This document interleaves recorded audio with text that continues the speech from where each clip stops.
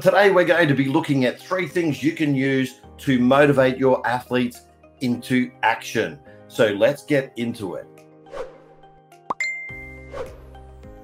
G'day everyone, Coach Craig Rowe from Ozswoosh Academy and the Coach Approach. If you're a beginner coach or teacher, then you're in the right place, because this is where we help you help your athletes improve by offering you tips that you can use to get the most out of your players.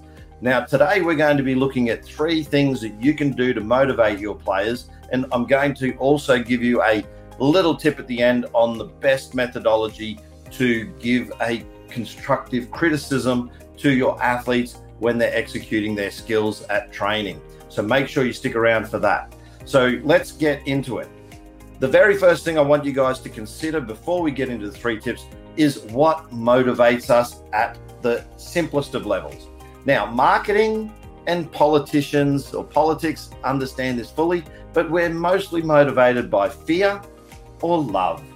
Now, those 2 things are actually really simple, and they really do motivate most people into the actions they take. So when you understand this, it becomes a lot easier to actually motivate your athletes.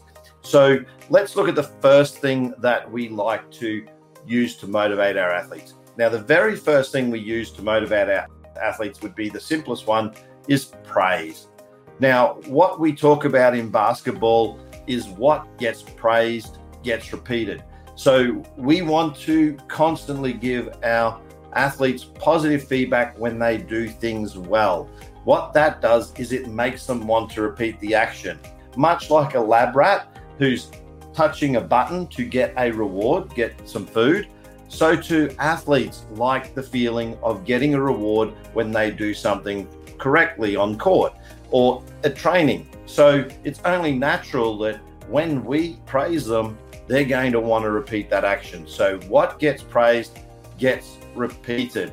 And that is the first tip that I would say as a coach. You need to be constantly praising your athletes for the things that they actually do well. And that way you'll get those actions repeated. Now, the second thing that we can do to motivate athletes is actually punishment. So this is the fear element. With praise, it's actually releasing dopamine into the brain. So every time they do something good, they feel good about themselves. The problem with punishment is it can have the opposite effect if actually overused. So some coaches who have an authoritarian style may actually fear their athletes into action. But the problem with that is if you do it too much, you can actually fear them into inaction, and that can become a real problem. So like a rat, again, in a lab test, if you were to have it running through a maze and at the end of the maze, it received a reward, so it got some food, and then you decided to put a little electrode under the maze and decided to zap them a few times, which would be cruel, of course, then what happens is the rat will stop itself from going to get the food if it thinks after a few times it's been zapped. So that's the same psychology that we have if we're constantly being punished when we make a mistake. What actually happens is we can actually be forced into inaction out of fear of reprisal.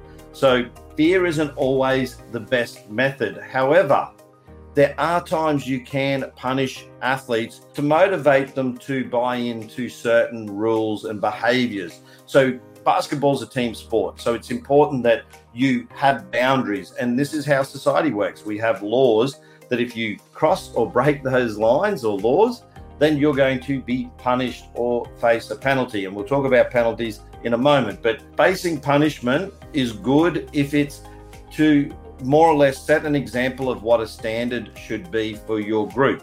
So for example, turning up late if you make someone do push-ups, or if people are misbehaving and you want to make them run lines or something like that. Their punishment should be used with a reason to say this is unacceptable, to hold people to account. Now, using punishment when people make a mistake, that's questionable, because ultimately we learn by mistakes. And if you're fearing people into fearing that they may make a mistake, your approach may not deliver the outcome that you're actually looking for. So consider that carefully before you scold or give reprisal to someone or give a punishment if it's not something that's about standards, because ultimately our game is an imperfect game and there's going to be mistakes. Now, here's the beautiful thing that you need to know about our game, and any sport for that matter, is if you want to combine the two, the love element and the fear element, then all we got to do is create competition. So this is where the concept of penalties comes in. So with penalties, what you're actually doing is you're saying, we're going to play a little competitive game here, and the winner's going to reap some rewards. So they're going to get some love, they're going to get the dopamine hit. But the people who fail in their attempt to win a competitive action, they're going to get a penalty. But here's the thing about that approach: when you put people into competition is rewarding because there's actually growth. So regardless of whether you're a winner or loser, you're actually growing when you're in a competitive environment. Competition creates growth even if you are actually losing. And that is actually why we tend to stay and play the game. Now, think about it. You might be in a league where there are 10 teams and only one team's going to win the championship. Yet the next year, you're still going to have 10 teams come back and 9 of them are going to vie for a losing position. So if it was all about winning, we wouldn't continue to play the game. So just those thoughts there around praise. What gets praised gets repeated. Don't overuse punishment. Punishment has its place, but don't fear people into inaction. Understand that when you punish or over-punish and use those types of penalties for punishing mistakes, you may actually result in people locking up and not making good decisions out of fear that they will be punished for their mistakes. And the last one is what we're doing anyway, is competing. And it's the ideal situation is to have a situation where you penalize a team which doesn't win. And therefore that's a motivating factor to try to move your development as an athlete and team forward. So I highly recommend using penalties as opposed to punishments. But of course, the penalty may be 5 push-ups or line runs, but they understand that the reason they're doing them is because they weren't up to par. They didn't win. And that's a way you can work with both love and fear. Now, I said at the start of the video that I would share a methodology to provide a critical eye when assessing or providing feedback to your athletes. So that the most common method, and teachers may well know this, but if you're a beginner coach, you may not, is actually to use what we call the sandwich method. Now, the sandwich method of criticism basically works very simply. It works like this, is you state to your athlete that they did something well, then you state to your athlete the area that they need to improve, and then you finish on a high note. So what I'll actually do is I'll put a brief video demonstrating this approach of how I do it in the real world so that you can understand exactly what the approach is. Good. Look comfortable doing that, but you just need to keep your balance hand on it to protect it. Just delay, that's all.